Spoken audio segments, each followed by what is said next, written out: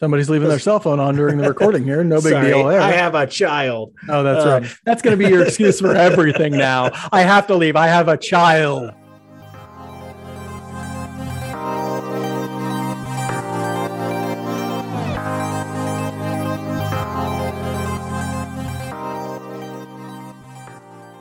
Welcome back to Royals Weekly Off-Season Edition. I am your host, Marcus Mead, and with me, as always, a man who wanted nothing more than to be a Highlander when we grew up, my brother Mike. You're darn straight. So remember when we were kids, they had the Highlander TV show. Duncan MacLeod was the Highlander, and the intro to that was phenomenal. Amazing theme song to that Top song. Top 5, right? maybe. Do you remember what's the line that sticks out to you most from that song? I think it's "I am immortal. I have inside me blood of kings." Is that yes? the It's brilliant, and the way it's like screamed like a metal song. I am immortal. It's because it was coming right off of them. Like all theme songs are about a generation behind popular music. So, we're coming off of the hair band stuff. So that was sounded very much like that. And I think there were like 2 USA shows when we were kids that we used to watch. I want to say it was that, and isn't there one called Renegade with Lorenzo Lamas? Is that yes. Because the dude who starred in Highlander had a Lorenzo Lamas feel to him. I can't remember his name. They looked kind of, but they looked somewhat similar, and so I confused the two a lot. Right, those two shows are like melded in my mind. I think. And I don't remember if Gargoyles was on USA or not, but we used to watch that a lot as kids too. But yeah, I'd be a Highlander. I got to live forever. Or is that a bad thing? And people trying to cut your head off like all the time. That's the rough part, I think. That sounds more rough than the living forever. Anyway, on this episode of Royals Weekly, we'll whine a little bit about the lockout, talk a little bit about Highlanders, who knows, discuss questions the Royals have to answer as an organization in 2022, and talk about what we're going to use to distract ourselves without Major League Baseball, at least at the start of this year. Because as you know, right now, no Major League Baseball set to start. We don't know when it's going to begin. But first, I'd like to take this moment to wish a sincere congratulations to my co-host and brother Mike and his lovely wife Morgan on the birth of their first child. Congrats, Mike! Yay! Yeah, I'm really good at making babies. Woo. Maybe I'll throw in some fake crowd noise or something. Yeah. But congrats on that. How's the parent life treating you so far? Well, right now, my wife is doing the bulk of the parenting work. She's doing great. Player comp wise, I'd say she's like the Salvador Perez, and I'm not like a bum or anything. So I'm gonna comp myself to say like a Joe Randa right now. Ooh, that's nice. Or maybe like a David DeJesus. There we go. I'm David DeJesus. She's Salvador Perez, or Mike Troutish. Like she's so yeah, she's really knocking it out of the park. A lot of people complain about being tired. Yes, I am tired a lot. But I feel like you retired a lot anyway, so that you're sort of rolling into that. Yeah, I took a lot of naps in the middle of the day. Now I do that still because that's when the kids sleep sometimes. So I got to go sleep too. It's no big deal. Just business as usual for you. But that's all right. Except for the gross stuff, which I don't like doing.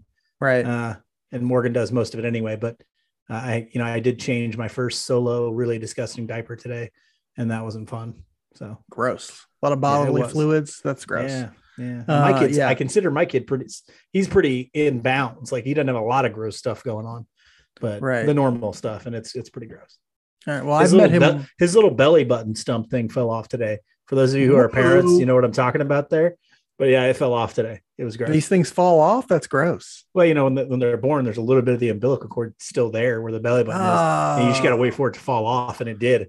And I was like, what it's so gross. Okay, I wouldn't touch it. I had to go get something to pick it up with. Okay, for the 4 or 5 people still listening, we'll move on to baseball related things as far as that exists. But congratulations, I have a new nephew, and that's wonderful. Going to hang out with him. I've met him once. He's adorable as heck. Longest torso you've ever seen on a baby. I mean, this torso super long, which is really very much in keeping with the Mead tradition. We all have very long torsos. But anyway, let's talk a little about the lockout. As I'm sure you're aware, Major League Baseball and the Major League Baseball's Players Association are still unable to reach an agreement. MLB says it will cancel the first 2 series of the season. That's a little bit up in the air because there's a question as to whether or not they can actually do that unilaterally. Yeah. People, usually the number of games is an issue taken up in the collective bargaining agreement. So it could be that the players say, no, we're going to play the whole 162 and get paid for the whole 162. And that could be another thing they have to fight about in the CBA negotiations. But we know for a fact that MLB opening day will not happen on time. Mike, how are you feeling about where this lockout is right now? At this point, in the last episode, we already expressed how disappointed we were in the owners in the fact that they instituted the lockout and that they haven't been negotiating in good faith and all that stuff. Honestly, because of all that stuff that happened leading up to this, right now I'm feeling a little bit happy that the Players Association are finally starting to put their foot down, and they're saying, hey, we're the ones who've made all the concessions so far, all the ones that really matter anyway. Yeah, the owners are like, we'll give you this one little thing that we don't really care about. And then we actually won it as well. Like Universal DH. They're trying to sell as like, oh, that was one of our concessions. We've been over back here. No, you wanted that too. And so, yeah, they didn't really give up anything. The players have made some movement. And then the other underhanded stuff where MLB was trying to sell that they were close on that one day on like the artificial deadline they gave. I think it was February 28th. It was so clear and obvious that MLB was trying to sell that, using the media to sell this narrative that, well, we were really close, but the players backed out. That's not what happened. So I'm happy that the Players Association are finally saying, no, we're not going to continue to completely blow up our advantages just because we love to play the game. It's the thing. And I hate to make this comparison because I am a teacher, but it's kind of what they do to teachers a lot of times. They find something that you love and they use that against you. Yeah. And that's what they're doing to the players right now. They know that they love to play. And they teachers, know that students, they use the students against them. Exactly. And so they're like, well, we don't really love baseball. The owners, it's becoming more obvious every day that that's the case. And so we'll just do whatever we can to break the Players Association. And it's completely sad. Of course, the stuff that's coming out continuously is just killing them on this. The Braves report that came out that said that they made like uber bajillion dollars last over year. $100 million last year. And now the guy who owns the Cubs is trying to buy Chelsea for $1 billion. Yeah. It's like, yeah, you guys. They also announced a new TV deal, new national TV deal, exactly. Like a week ago or something like that. Yeah. So yeah, the headlines are not really helping Major League Baseball's case. And honestly, I think you're right. I think if we think 10 years ago or 20 years ago when the strike in 94 happened or something like that, that's even more than 20 years ago now, man, how old am I? When the strike in 94 happened, you can see the market difference here. The players were much quicker to sort of give in. They were not as unified in negotiations in years past. I see breaking points where in the past, I'm like, oh, the players would have folded at that moment. If in years past, they're not folding now. They're putting their foot down. They're demanding to get what they want. And they're just demanding a fair deal. They have conceded on many things.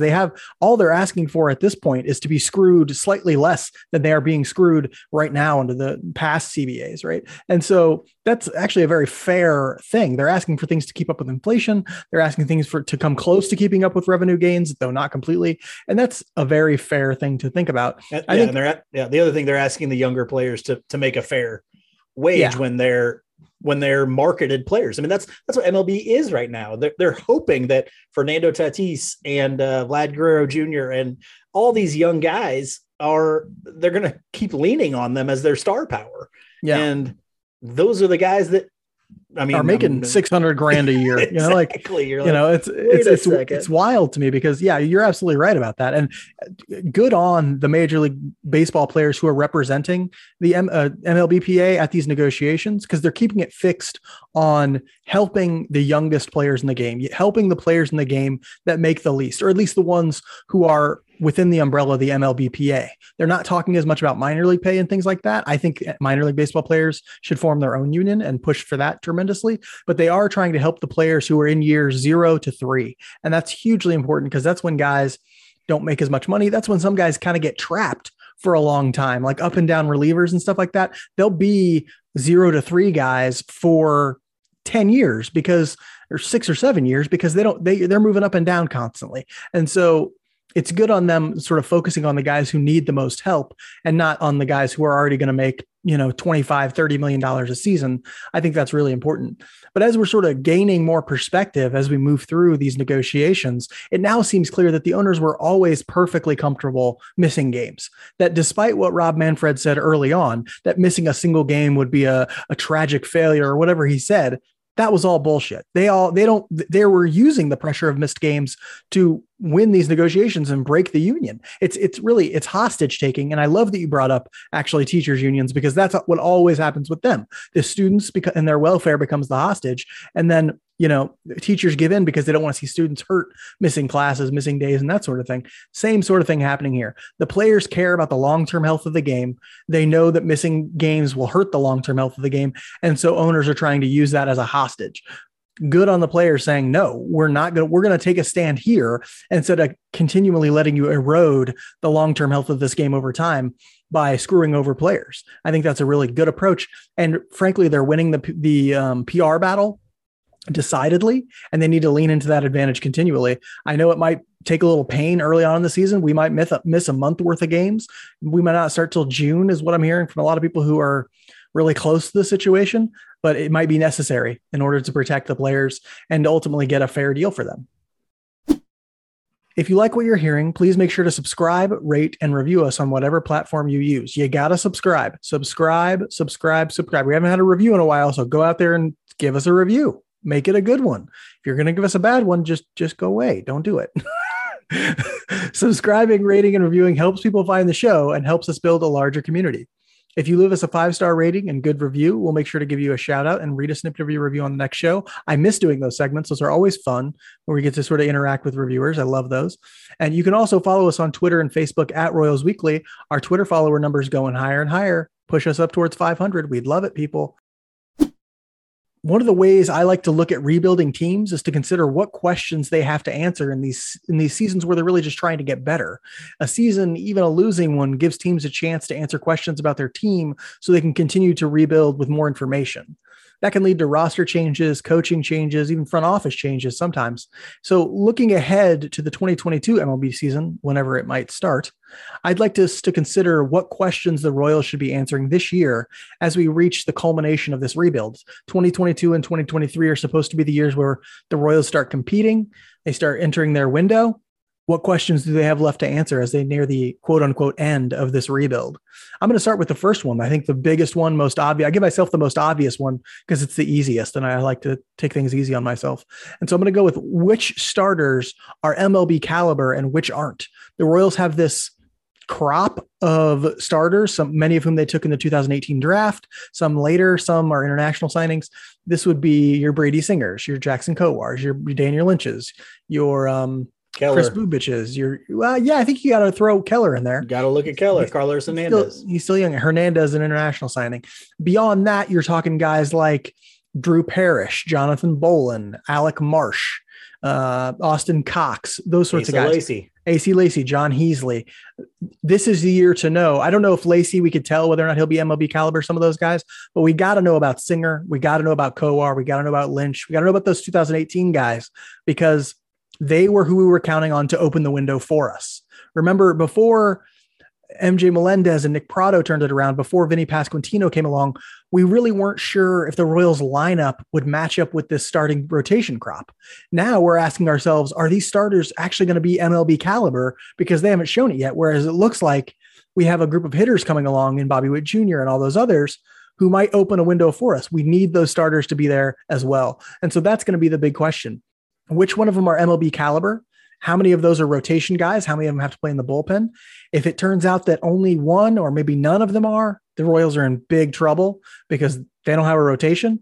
If it turns out maybe 3 or 4 are rotation worthy, that'll be good enough probably. If 5 or 6 of them are really MLB caliber, then you have a real competitor, I think, for the AL Central in the Royals. So that's a big question for me. The starters are the thing we need to learn about most, I think, in 2022. I think of that crop, you're going to end up with several that are MLB caliber rotation guys. I always just question, I'm a big fan of the idea that teams that are really going to go deep into the playoffs need a guy that is like a stopper. People would call him a true ace, I guess. But I don't know if that guy exists in the system as of now. Certainly not in that crop. You might say Asa Lacy has the stuff to be that guy. Mm-hmm. I just don't know about any of those. It's not Chris Bubich. I don't think it's Brady Singer at this point. It's not Brad Keller. It's not Carlos Hernandez, although I think Hernandez probably has maybe better stuff than some of those guys. you got to hope maybe it's Daniel Lynch. And I don't think it's Kowar either. So maybe Lynch is your only option. I think Lacey is actually the best option of that whole big group of being that, right? If he could find the command necessary to be that, the stuff is there, obviously, with Lacey. The strikeout numbers are insane. The problem is the walk numbers are also insane. And so if he finds that command, I think universally the scouting community thinks the stuff is there for him to be an ace. It's a question about command and health, obviously. But you're right. Other than that, Hernandez might be the best shot. I think Kowar, I don't think was ever going to be that. I hoped he might be. I thought he might be when they drafted him, but that fastball just didn't play well enough. But he could still be like back end kind of guy, I think, solid innings eater guy. I just wonder about, do they need that number one? The last Royals team to win a World Series didn't have one. And so people wonder, that's why they got Johnny Cueto. That is why they got Johnny Cueto, but even he wasn't that for them. He wasn't that good for them when he wasn't a number one for them, really. Probably not, but he was more of a number one than any guy they had. That's true.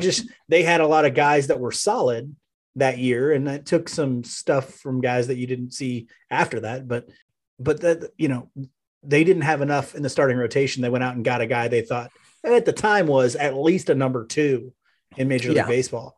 Yeah. And the truth is, like, maybe they don't have that guy in this group. And if we're being honest, the teams that win the World Series, they go deep into the playoffs, usually have those guys, those number one guys, or at least some of them have two of them. Some of them have multiple, right? And so, the Royals would be much better off having one of those guys than not. I'm wondering what in this group, who's going to try and be one of those guys, who's going to be a mid-rotation guy, who's going to be a back-end guy.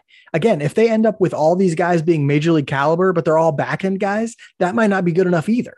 And so they may need to have some guys who are at least going to push up and be contenders for throwing sort of mid-3 ERAs consistently. We don't need guys in the high twos all the time, right? But we need some guys who are going to keep them in ball games and let them win, because their lineup looks like it's going to be good enough to score runs starting in about 2023. My next question, or the next question I guess we're going to go with, is one that I have. And this is one we've talked a little bit about.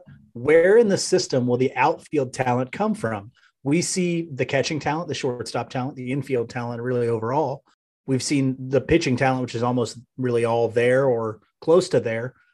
What do we don't have a whole lot in the outfield. Where's it coming from? Yeah, I don't have an answer to that question. I read an article, or it wasn't an article. Alec Lewis posted he's down in Arizona doing minor league camp stuff right now. He posted some notes, and the sort of interesting thing of notes he posted, he noted that Nick Lofton is now working a lot in center field, and it still sounds like they're going to move him around a lot, that he's not going to be like a true center fielder. I question the degree to which he could actually play the level of, I ask myself right now, is Nick Lofton a better center fielder than Kyle Isbell right now? I seriously doubt it. And so my question is, will he ever become a better center fielder than Isbell? I think if he's a better runner, it's only negligibly better runner than Isbell. I guarantee he's not a better route. I guarantee he doesn't take better routes than Isbell. I like his routes a lot. And so I just wonder, it doesn't look like there's anybody there right now who you're like, this is like a ton of outfield talent. I questioned the other day, and I know people are going to throw this back at me a lot. I asked whether or not Michael Massey might move to some left field, right field, if he's got the arm for it and right. He's a second baseman for the Royals. He played at High A Quad Cities last year, crushed the ball at Quad Cities last year. I think a 135 weighted runs created plus from him, which is amazing. But he is a Gold Glove second baseman, minor league Gold Glove. Now, that said, I don't know what a minor league Gold Glove actually means defensively. Like, we saw Andrew Benintendi win a Gold Glove in the major leagues. That meant nothing. And so we might as well say, okay, maybe he's a good defender at second. That's great. But his bat's going to probably move fast. So why not try him in left field, right field, see if he could give you a competent left field and hit the crap out of the ball. That'd be great, right? Because right now you don't have a whole lot coming up in left and right field. I mean, honestly, after Kyle Isbell, I don't know what you have. I mean, right? There's a couple guys' names I know. Travis Jones, Brewer. He's gone. No, Travis Jones he gone too. He's gone. Dang, he's gone. Are you thinking of what's his Trevor? Or no, what's his name? Tucker Bradley. Yep, that's Tucker Bradley. That's what I'm thinking. You're thinking of Tucker Bradley. And then Brewer, Hicklin, and some guys, but they're not guys you expect to be real contributors to the major league. Right? Yeah, no. Mm-hmm. And so, I just really don't know. on that front. So I guess they could get lucky and maybe one of those guys becomes that. Maybe Brewer Hicklin becomes an everyday kind of a guy. Maybe, Tucker Bradley, or man, there's another guy who's maybe Sully Matias really makes a change in his life. I don't know. That would be like, I don't know. That's like Nicky Lopez hitting a home run. It just doesn't. Is that like MJ Melendez turning it around? Isn't, because it isn't. Sully Matias has been doing it for many years now. Has a long now. track record of swing and miss in his game. Now, I hope he does. That'd be fantastic. But we're talking the probability that's real low. And so, whoever does that deserves a promotion, by the way. Yeah, I'll be paying a lot of attention to AAA Omaha because there's no major league season. I'm going to be watching a ton of minor league baseball. And so I'll be paying attention to Omaha, to Northwest Arkansas, and to Quad Cities a lot, looking to see, hey, what's the outfield look like for these teams? Is Nick Lofton playing a lot of center this year? Is Michael Massey getting looks in center? What's Tucker Bradley looking like? All these sorts of things to see where's that outfield talent going to come from? Because if you're the Royals, Michael A. Taylor's a stopgap. He's not your center fielder of the future. And you don't have a stopgap. Is a stopgap. Yeah, you don't. So, honestly, so is Whit Merrifield, honestly, in right field, if that's where he ends up playing, because he's 33, 34. He's not going to be here for a long time. Where's that outfield talent coming from? Because right now you don't have it. And so in the system, you have some potential for outfield talent, but it's not really clear where it's coming from. I think another thing that they sort of need to start thinking about at the major league level, and this is a long-term planning kind of a thing, is who in this group of players is ready for a long-term contract. There's a lot of talk about Bobby Witt Jr. A lot of people on Royals Twitter are big into the idea of like letting him play for a month and offering a huge long-term contract. I'm a big fan of that idea, but there are going to be a lot of other guys we have to ask, like, should Carlos Hernandez get a long-term contract offer if he comes out and pitches well for a month? Should let's think of some of these other guys, MJ Melendez, Nick Prado, other young guys, Kyle Isbell. Would it be worth locking him up at a lower rate, or if he shows he's hitting and things like that? There are a lot of questions about how to lock some of these guys in for a long-term future. Brady Singer, if he pitched well for a month, you could probably get him a lot cheaper because he's had a sort of poor track record the last couple of years. These are all questions about who do we need to lock up for the long-term future to keep this window open as long as possible and to help give us some cost certainty moving forward. Yeah. And this is the trick that the Rays kind of pioneered years ago. I think they probably did it before Evan Longoria, but I think he was kind of the guy that you're going to buy out those ARB years, but now it's way earlier than that even, right? Small market teams have to do things to control guys for as long as they can. And they have to be willing to give money. What a player's giving up is they're saying, I'm going to make more money now. And it might mean that I'm with this team a little bit longer than the 6 years that I would have to be anyway. Yeah, I think obviously you have to look at it with a Bobby Witt Jr., but he's the kind of prospect that I think usually ends up betting on themselves in these situations, right? Now, he's also the kind of guy that if you're going to spend money for one franchise guy, that's the guy you do it with, your George Brett, guys like that. Honestly, pitching is so much of a premium. I might look at any of those pitchers that I think can have success. For example, and there would be qualifications. I only do an extension with Singer if he comes out and he's throwing in a changeup that I respect more. If I see that immediately, doesn't really matter what. Somebody's leaving their cell phone on during the recording here. No big deal there. I have a child. Oh, that's right. That's going to be your excuse for everything now. I have to leave. I have a child. But no, I would have to see a change up from Singer that I respect, and then some results with it before I offered that. Hernandez, I would have to see continued control or command of his pitches when he comes out again to do that. Really, honestly, I'd be looking at a guy like Keller because the price for him is going to be much lower, but you're going to know, okay, there's a guy that's going to be a back end guy. At least he'll be happy to have a long-term contract period. So, and the interesting thing about Bobby Witt Jr. in this conversation is he's only 21 right now. Mm-hmm. And so you can give him 6 or 7 years, buy out his ARB years and the first couple of years of free agency and give him a chance to get his big ass payday at 28, hitting the free agent market instead of 25, 26, 27, what he's going to hit right now. So let's be clear that for a lot of those guys, that's the only way they'll do it. Yeah. Right. For guys like Bobby Witt Jr., a lot of times that's the only way they'll do it. They're not signing a 15-year deal because then they're not going to get there. And I hate to bring this up again, but Evan Longoria was kind of the guy that showed that. It was like, Yeah. if you take a deal so long that by the time it's over, you're past your prime, you don't get that big free agent contract. And so those guys aren't doing that anymore. They will take a deal that still sets it up so they can get a big free agent deal. Yeah. Although all this sort of labor, conflict and things like that, a couple of years of not great free agency numbers and free agency signings might actually scare a few of these people into thinking like, are the free agent dollars going to be there when I'm 30, when I'm 31, when I'm 28, things like that. You may wonder, like, baseball is now not the most popular sport in America. It's the second most popular sport in America. What do the free agency dollars look like with these stingy ass owners? If competition for a player is way less, then it's going to be tougher to say like, hey, I'm definitely going to get a $400 million 10-year deal if I leave, when I'm 25, 26 instead of when I'm, 28. If you're a premium player, I don't think that's a deal, like a big problem. If you're that next tier down, that's where it becomes a big problem. And we saw that with Mike Moustakas, who had a hard time getting contract numbers as a guy who could and did hit 30 home runs. And he couldn't get long-term deal. Well, I should say that he couldn't get the length of deals he wanted with the money he wanted. So he took 1 and 2 year deals to try and, prove it kind of things. And which is sad because he's obviously a great dude. We love him here. But those second tier guys really get hurt with that stuff. Last question here. And it's one we've asked several times on this show. We've asked and answered it several times on the show. But Does Cal Eldred need to go? Does Cal Eldred need to go? Yes, he needs to go. Yes. Isn't this obvious at this point? Like, don't get me wrong. The way that they came out, there were a lot of things that were kind of handicapping pitching staffs last year coming off of the shortened COVID year.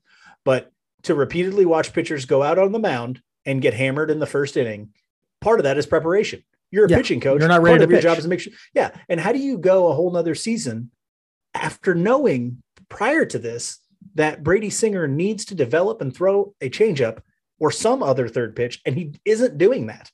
It's like, if you're his coach, how do you not pound that into his head and say, we can't keep putting you out there if you're not going to throw that changeup? Right. 2 pitch pitchers are relievers, Brady. See you in the bullpen, bud. Right. Yeah. Until you're ready to start, show me a third pitch. You're back in the rotation. Exactly. I don't get that at all. But anyway, this is supposed to be a question that they're answering in 2022. And so the question, I think, revolves a lot around, how does Brady Singer do? Does he start throwing? Does he have that third pitch? Like, is there anything Cal Eldred, or the pitching staff, I should say, as an indicator of Cal Eldred, is there anything they could do for us to say, okay, Cal Eldred can stay?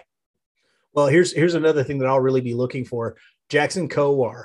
Can he work with Kowar to the point where he's not, how sometimes he can give up a hit, that he's a little bit mentally on top of it after getting in trouble? And Singer is actually the same way sometimes too. Can you get them past that mental thing where it's like, hey, I'm in trouble, I'm freaking out?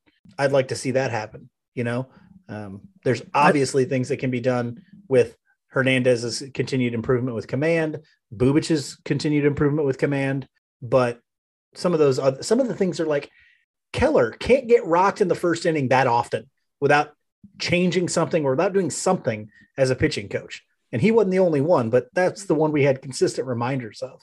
So I'd love to see a pitching coach who responds more immediately to the patterns that seem to be emerging, right? He seems really slow to adjust, or really slow to help the pitchers adjust. It took Brad Keller forever to find out how to throw the ball back in the bottom third. Forever. Yeah. Right. He's like, I'm going to throw 97. Yeah. At the guy's letters, it's going to be 120 going out. And what was interesting, it was like, well, we saw a different camera angle at this place, and that showed us that, that's all it took. Like, if that's the only thing it took, why is Cal Eldred still here? Right. If Cal Eldred couldn't see it inside sessions, if he couldn't see it, if I'm Cal Eldred, I'll set up a goddamn camera everywhere around the stadium until I find out what's wrong with Brad Keller. Right. That's your job, man. Like, come on, you have one job. And so it's interesting to me. I just want guys to look like, 1, that they're mentally ready to pitch in the first, 2, that they have a plan. They just don't always look like they have a plan up there as a starter. And I know there are scouting reports. I know they all read them. I know that there actually probably is a plan. Maybe it's just a shitty plan. I don't know. But it looks like Cal Eldred is not preparing them to come out and be successful right away, and not quick to adapt or quick to adjust when things aren't going well. With no baseball, it'll be a struggle to fill the daily entertainment gap that we all have come to sort of expect baseball to fill. So Mike and I decided we would throw out some suggestions for things you can do to entertain yourself while the Major League Baseball player or while the Major League Baseball owners work to destroy the long-term health of the game. Mike, give us the top 3 things you're going to do to replace MLB action. First, as listeners know, I am a teacher. And so Major League Baseball plays a big part in my summer entertainment. You know, I play golf. I do this, I coach football. I do other things in the summer, but like at night, what the hell else am I going to do? I watch baseball. Okay. So it really does sting quite a bit. But luckily I just had a child. So number one thing I'm going to do is help raise my child. So that's a big thing. More time with your kids. More time with the kid. He's adorable. So I'll enjoy hanging out with him. I'm also going to cook dinner because my wife and I are notorious for eating out.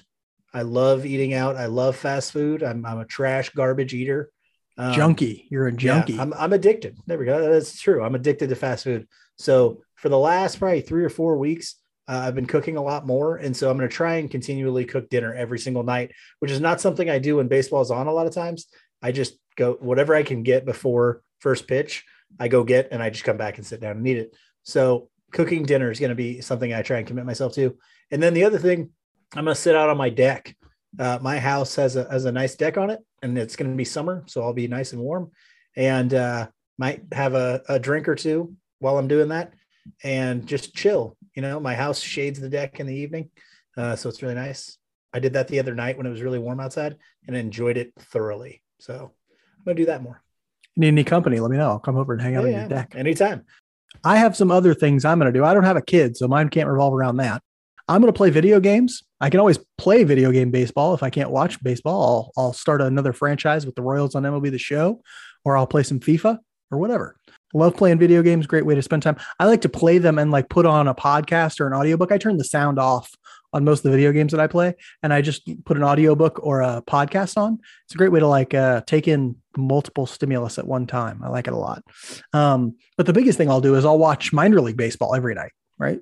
I love the Royals minor league system. I want to watch a lot of them. And I have an MILB.TV subscription. And so I'll be watching the Omaha Storm Chasers, the Northwest Arkansas Naturals, the Quad City River Bandits, and the Columbia Fireflies a lot this summer, especially early in the summer. And the cool thing is a lot of talent in the Royals system. So, and the great thing about watching a minor league broadcast, you don't get all the clowny showmanship stuff.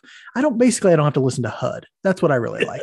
And so I actually listen to the minor league broadcast because it's usually people who are doing they're doing radio, but it's put over the minor league broadcast, the TV, the images. And so it's really just a straightforward broadcast. I love straightforward broadcasts, love listening and watching minor league games. So I'll watch a bunch of minor league games, and then I'll go for really long walks too. I was just talking to my partner earlier, and we were talking about how awesome it is in Kansas City when the sun goes down in the summer and it's still kind of warm outside.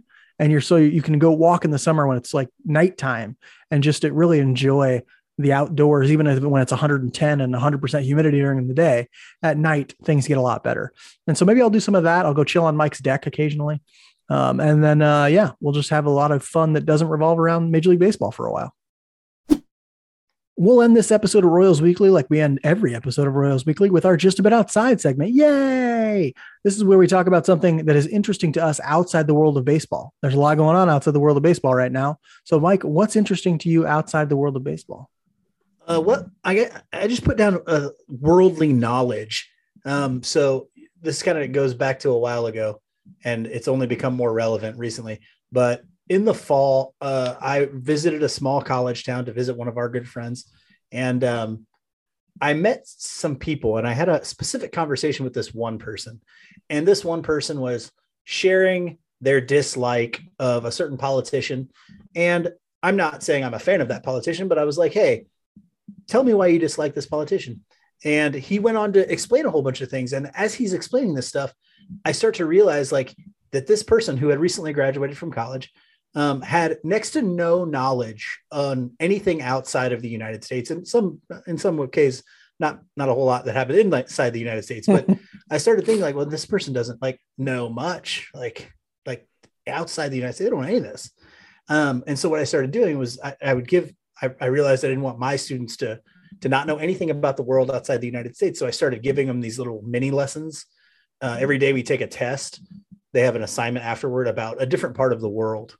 And so as not knowing that any of this stuff was going to play into anything, well, then Russia invades Ukraine, right?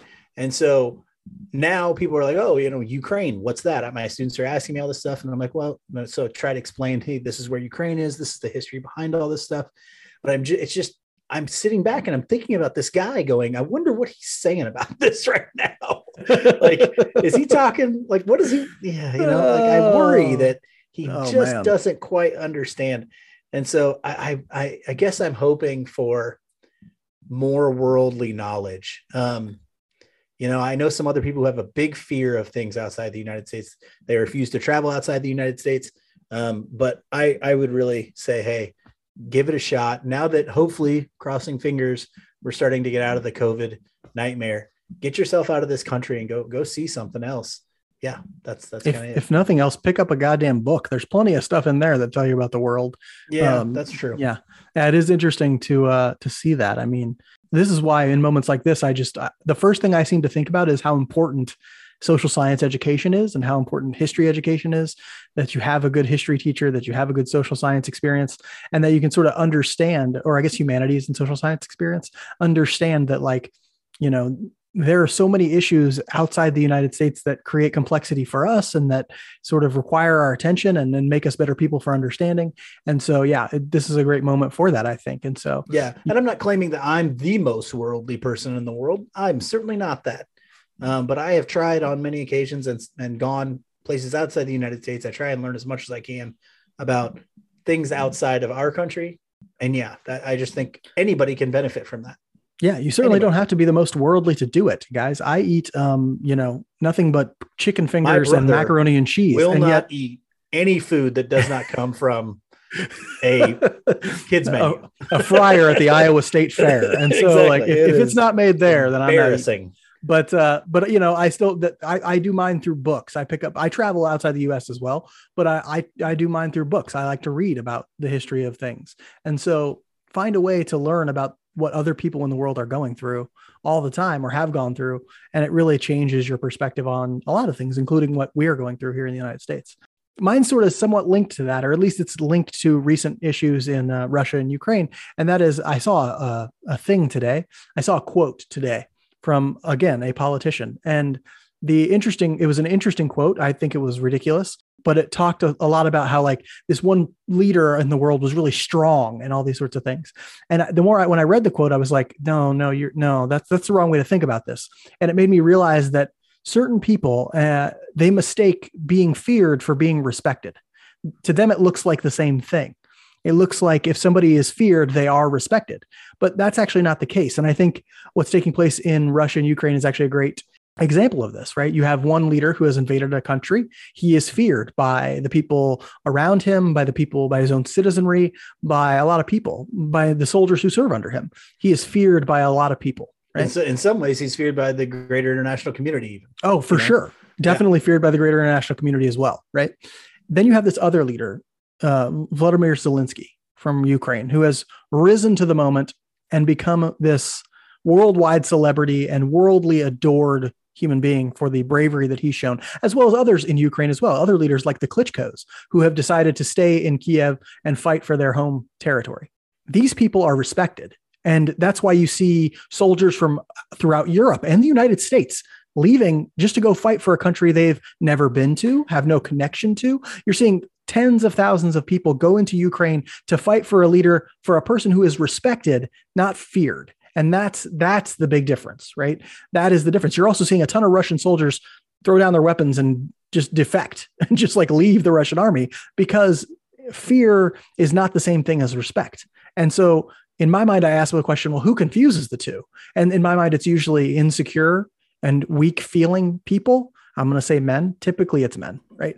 I know. I'm sorry, men out there. I'm guessing mostly men listen to this, but that dude who spends all of his time working out and just like, constantly wants people to fear him because he believes that's respect. And it's not. I'm here to tell you, if you're a young man listening to this broadcast, fear is not the same thing as respect. So garner respect by treating others with respect, by being kind, by being inspirational if you can be. But if nothing else, just treat others with respect, and that's how you're going to earn it.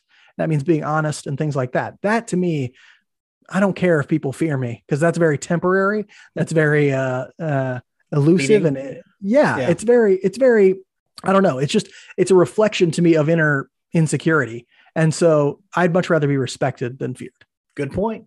Yeah. I feel like too, it's like, if you're looking for things from people, like respect is the easiest way to do it, to make sure that that's going to happen. You're only going to get stuff for fear. Fear seems so temporarily advantageous. Yeah. This to me is very applicable to sports.